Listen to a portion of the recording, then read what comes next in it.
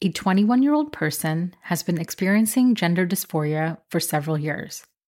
They feel like they identify as a man. They've been thinking about possible gender-affirming surgeries. But are they safe?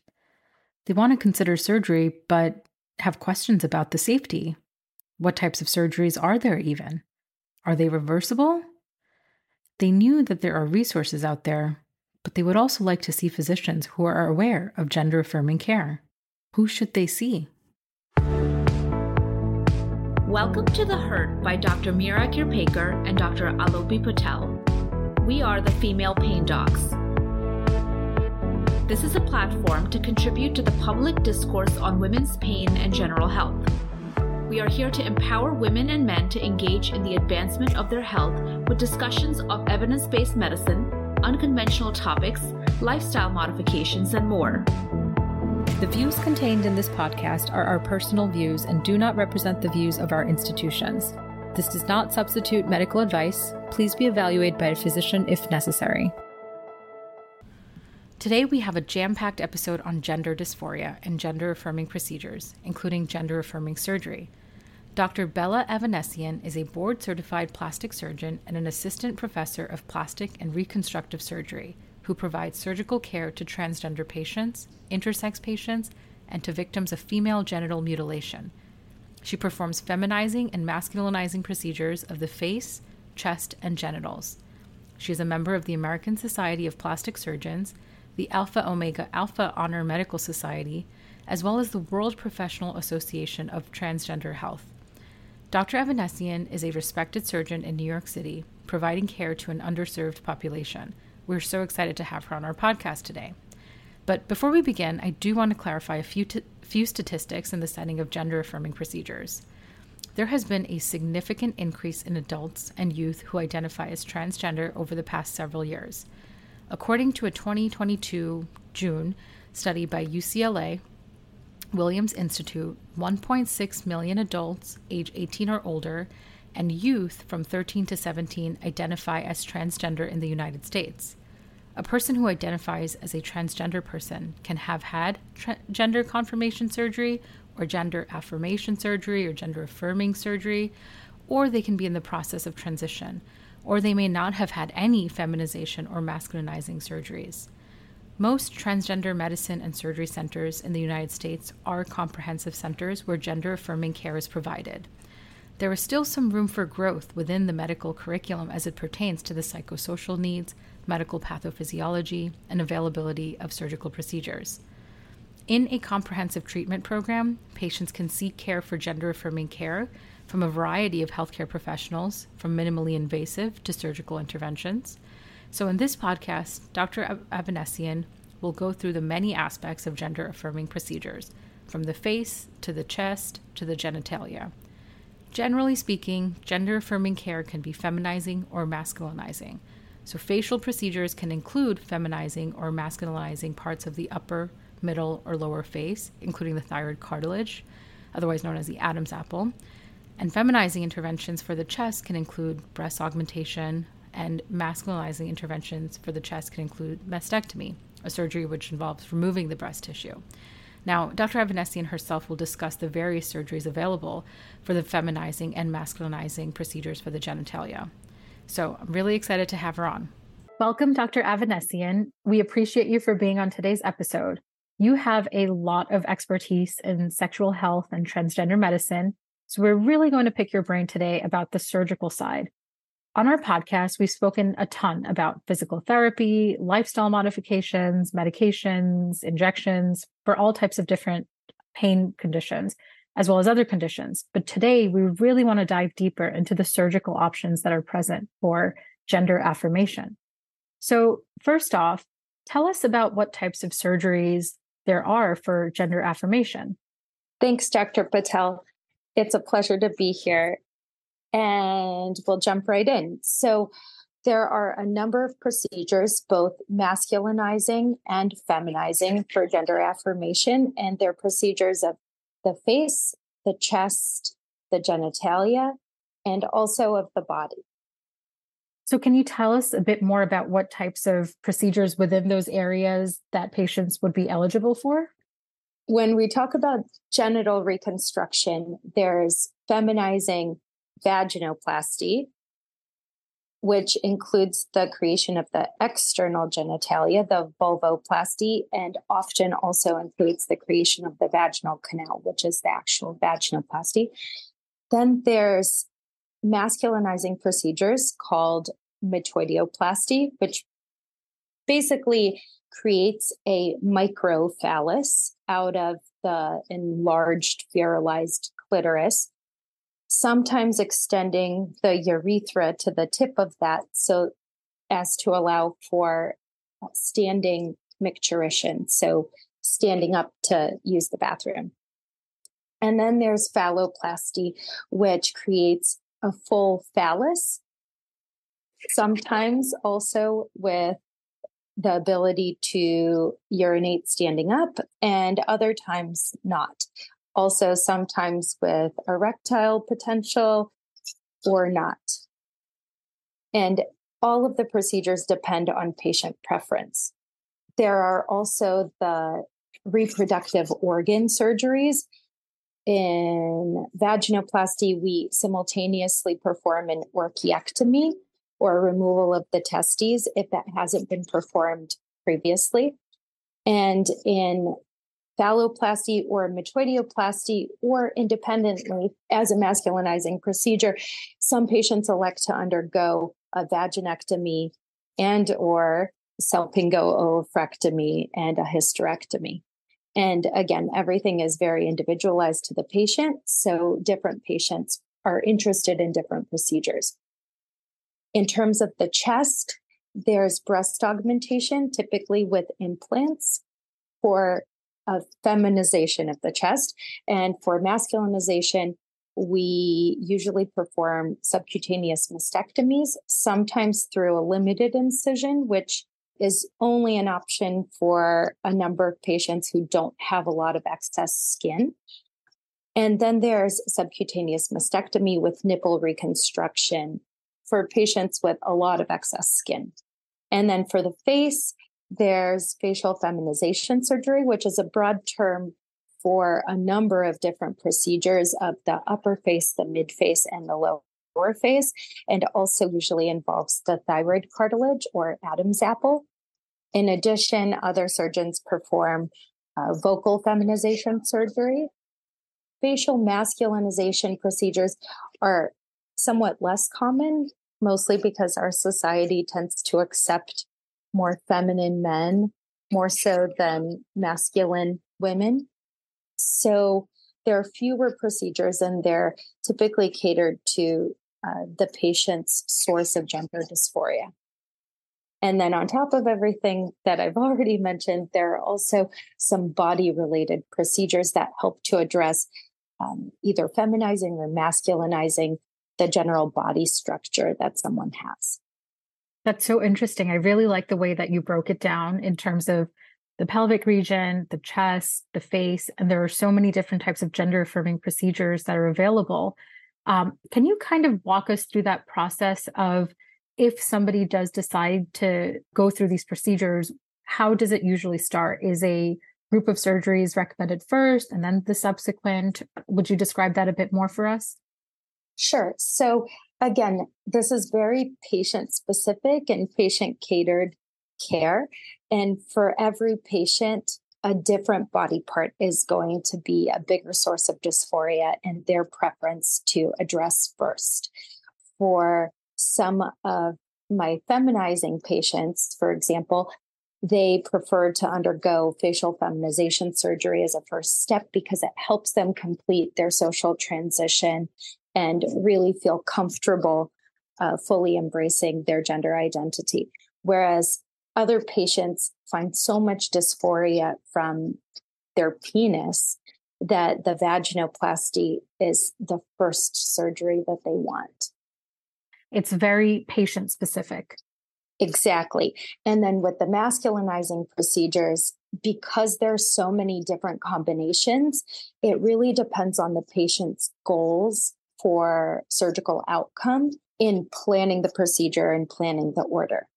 For example, in phalloplasty, not every patient is interested in having a vaginectomy and a hysterectomy. Not every patient is interested in the presence of an erectile implant or possibly in standing to urinate. But other patients are interested in all of those things, which creates more complex procedures from the beginning, but also additional stages, because you have to heal the first stage successfully before you can progress to the next. That is so interesting. Can you tell me a bit more about the erectile implant? I've never heard of that before, and I'm really intrigued to know what that means. So an erectile implant is something we talk about in phalloplasty. When we're talking about phalloplasty, after the phallus has been constructed and is fully healed, typically at least several months after the initial procedure, and all complications that were present in the beginning have fully resolved, then the patient can be a candidate for an erectile implant. That is a surgery that essentially inserts an erectile implant similar, actually identical to those used for erectile dysfunction in cisgendered men. And that erectile implant is placed into the phallus, and depending on the type, whether it's hydraulic or malleable, meaning you activate it to be in its erect form. There is either a button or a pump, which is typically placed in the scrotum, that can either hydraulically fill the implant and make it rigid, or there is, if in the case of a malleable implant, you can just straighten out the phallus and it assumes its rigid form. Now, the difficulty with these erectile implants is that they're designed for cis men. So they're designed to go inside of this thick, fibrous tissue called the tunica albuginea that houses these erectile pillars. And that protects these devices from eroding through the tissues of the penis in erectile dysfunction patients. Unfortunately, for our transgender patients, in a phalloplasty, we don't have these same casings for the erectile implants. And our patients also tend to want to use their erectile implant and their phallus more. They tend to be younger and more full of libido than the older patients that typically have the erectile devices. And as a result, a lot of the time they cause erosions with continued use. That's interesting. So for the most part, actually, it seems like a lot of these procedures can be done very safely, but could you tell us a bit more about anything that patients should be aware of before they do decide to go ahead with that, such as what you had mentioned with the erectile implant? Typically, when a patient contacts a transgender surgery center, ideally, it will be a multidisciplinary care center, meaning there will be different physicians, medical, surgical, endocrine, and social, who are involved in coordinating care and getting the patient the care that they need. And care could include hormone therapy or progress to surgical care for the patients that are interested in pursuing that. In preparation for surgery, typically the bigger surgeries involve clearance from this multidisciplinary care team. So the patients will meet with social workers or members of the mental health team and undergo an assessment of their mental health comorbidities and their experience. Tell us a bit more about the multidisciplinary workup that goes behind these surgeries. So as we said, it's very patient specific. When a patient finds like the transgender medicine center of whatever academic institution, can you kind of walk us through the process of what type of workup they go through before they get to the surgical aspect of it? So a multidisciplinary care team is usually involved in assessing patients pre-operatively.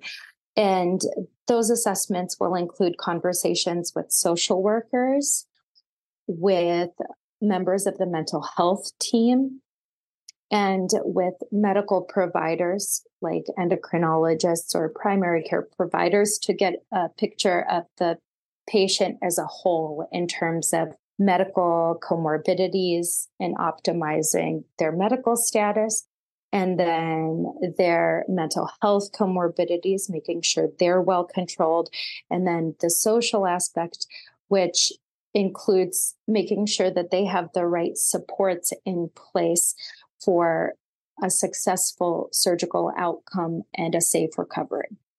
That's so good to know. I'm sure many patients and many listeners who are listening to this episode are very happy to hear about that, because it can seem very daunting to even consider gender affirming procedures. However, knowing that there is a multidisciplinary team from social workers to a team of mental health professionals as well that can help with the process from start to finish is very comforting. So what would you like for patients to know before they agree to surgery? What is your typical sort of discussion with patients before they embark? And I know there are, again, many patient-specific procedures to consider, but what do you wish that patients knew before they agree to surgery? One of the things that I always discuss with patients, and again, this depends on the type of surgery they're having, I think it's important to set someone's expectations, not just for what typically happens, but for all of the things that could potentially happen. It's good for a patient to have an understanding of the frequency of different complications, and also just how long routine follow-up takes and the timeline of things to expect during that recovery. For example, for vaginoplasty, the recovery is a very long process because for about a year, sometimes up to a year and a half, there's some element of external genital swelling. So you don't reach your final aesthetic outcome from that surgery until about a year after the surgery is complete. In addition, you're healing and resolving the swelling associated with the vaginal canal for up to 2 years after surgery. And they notice that in their dilation, which is a big commitment requirement for after surgery for successfully maintaining the vaginal depth and width. It's important to know the things that get in the way of a happy and healthy recovery. So I tell patients to expect to have an easier time with their dilation every 3 months or so. The first 3 months after vaginoplasty are the hardest part of the recovery, and the first month being the biggest adjustment period, just when swelling is the worst and everything is new and it's a learning process. And then after 3 months, things get much easier as the healing is progressing and the swelling starts to resolve. But it's not until about 6 months when they're feeling much more like themselves and have no further activity restrictions. But then even at the 1.5 year mark, on occasion, if you go on a long hike, say you climbed a small mountain that day, you might notice that dilating feels a little tighter, less comfortable in the days to come. Eventually, probably after the 2-year mark, that feeling will go away and you never think about your vagina, no matter what you're doing. That's so good to know. So setting expectations. And I think that's such an important part of a lot of medical practice, but especially for this, because they are big procedures in that sense. So I really do like that in terms of setting expectations and especially in terms of time to heal and recovery. So I also wanted to know, this is still a relatively newer area of medicine. And are you seeing patients who are having their procedures reversed? That is something that has been in the media. However, just as a physician, what are your thoughts on that?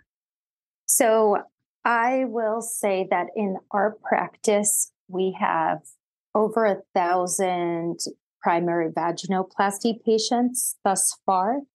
Not one of those patients has asked for a reversal procedure, which is called detransitioning. Detransitioning is a big deal. It basically means the patient no longer wishes to live in that gender and would like to transition back. Although we have had a couple of consultations from outside patients, patients that have been operated on by other surgeons who are seeking to transition back, we have not personally encountered detransitioning within our practice. That said, I think detransitioning is different from regret after surgery. And typically the regret seen after a surgical procedure is associated with the recovery and how challenging that recovery may be. For example, a patient suffering a complication may have a period of thinking, why did I do this? Is this really better than what I had started with? And that's a temporary feeling. Every patient that I've had who has expressed those kinds of questioning periods, eventually, once they're past their complication, have no question as to whether or not it was worthwhile to get surgery. That's, again, a very good way to put it, because there are so many aspects to think about when undergoing these procedures. Are there any long-term consequences that you warn patients about, or potentially a point of quote unquote no return? Again, questions or hesitations that patients may express. Yes. So I'm going to break this down into the different types of procedures. So for genital or gonad surgeries, so anything involving the reproductive system, the procedures can be sterilizing in that you're removing the patient's future ability to reproduce. And that's an important discussion to have before surgery, especially if a patient is interested in having biological children. So there's fertility preservation that's available for both the transmasculine and transfeminine patients. Sometimes this can be expensive, and I'm not sure if this is covered by insurance, but there's sperm banking and potential for sperm extraction prior to orchiectomy. And there's also in vitro fertilization type procedures that harvest the ova to save for possible future reproduction for the transmasculine patients. That is one very important aspect of genital and reproductive surgeries. For masculinizing top surgery, because we're removing the full breast gland, or at least the vast majority of the breast gland, the potential to breastfeed in the future is lost. It's unlike other surgeries of the chest, including breast augmentation, breast reduction, which can get in the way of breastfeeding, but typically don't affect it significantly. With mastectomy, the breast is gone and there is no ability to breastfeed in the future if a patient decides that they're interested in that. And then with facial procedures, it's really important to focus on the features that are causing dysphoria and what specifically about them is causing dysphoria. Because as a plastic surgeon, you can change any feature, but change isn't necessarily an improvement. And if you change something just to change it, you still have to accept the risks associated with that procedure. And then the consequence of living with a different feature in the place of the original one, which may or may not make you happier or more comfortable in your skin. Whereas if you're addressing a feature that is really causing an exacerbation of gender dysphoria, you're going to be happier if the element about that feature that was really bothersome to you is now gone or different. I really like the way that you broke that down, not just by anatomical region, but also in terms of the future implications as well as how it means in terms of gender dysphoria. So a couple more questions. As a chronic pain physician, I can't not ask, but what is your experience with patients who may develop pain, or not just acute pain, but chronic pain potentially after surgeries? In a majority of patients, pain after vaginoplasty, for example, is pretty well tolerated. One thing that causes a lot of discomfort is swelling. And swelling takes the form of discomfort and then later pain. And the problem with swelling in the pelvic region is that it can pile on itself. And it usually takes about 2 days before it reaches its peak. And additionally, even though this anatomic area is already not great at clearing swelling prior to surgery, when we've done surgery, we also cut so much of the lymphatic drainage, the clearance channels for the swelling. So swelling becomes an issue. So a patient, even walking around their apartment too much, can cause extreme exacerbation of swelling and then pain and difficulty dilating. And unfortunately, the one thing that makes the pain better is less swelling, which can be achieved through rest and also dilation, which mechanically pushes the swelling out of the tissues. But dilating gets more painful with the swelling. So it's kind of a vicious cycle. So I do a lot of counseling with the patients regarding dilation and limiting their activities in order to prevent this building of swelling to cause pain. Separately, I have had one patient who had what I think was complex regional pain syndrome. And this is one patient out of about 300 primary vaginoplasties. This patient had much more pain in her day-to-day experience at multiple points of recovery. Her pain, I think, did improve after over a year following surgery, and it improved with pelvic physical therapy as well as mental health care. So it was a combination of a number of different contributing factors for that patient in particular. Sometimes, to a lesser degree, we'll see areas of hypersensitivity, and that can be caused by something anatomic, like excess granulation tissue, which just hurts to touch, but it's basically a wound that once healed should be pain-free. Or nerve pain, like the clitoris. The clitoris sometimes experiences hypersensitivity. We don't see it very often, but maybe around 5% of the time, it'll hurt to light touch. The treatment for that I recommend is desensitization therapy. Basically, not with a physical therapist, but something you can do at home. Just touch it bunches of times throughout the day until you desensitize it and it doesn't hurt anymore to touch. And at that point, light touch can become more pleasurable and once the pain is gone. That's so interesting. And again, I learned so much as well as a pain physician about some of the changes that occur in that region. Dr. Avanessian, thank you so much for your time. We really appreciate you for coming on our podcast. Sure. Thank you so much for having me.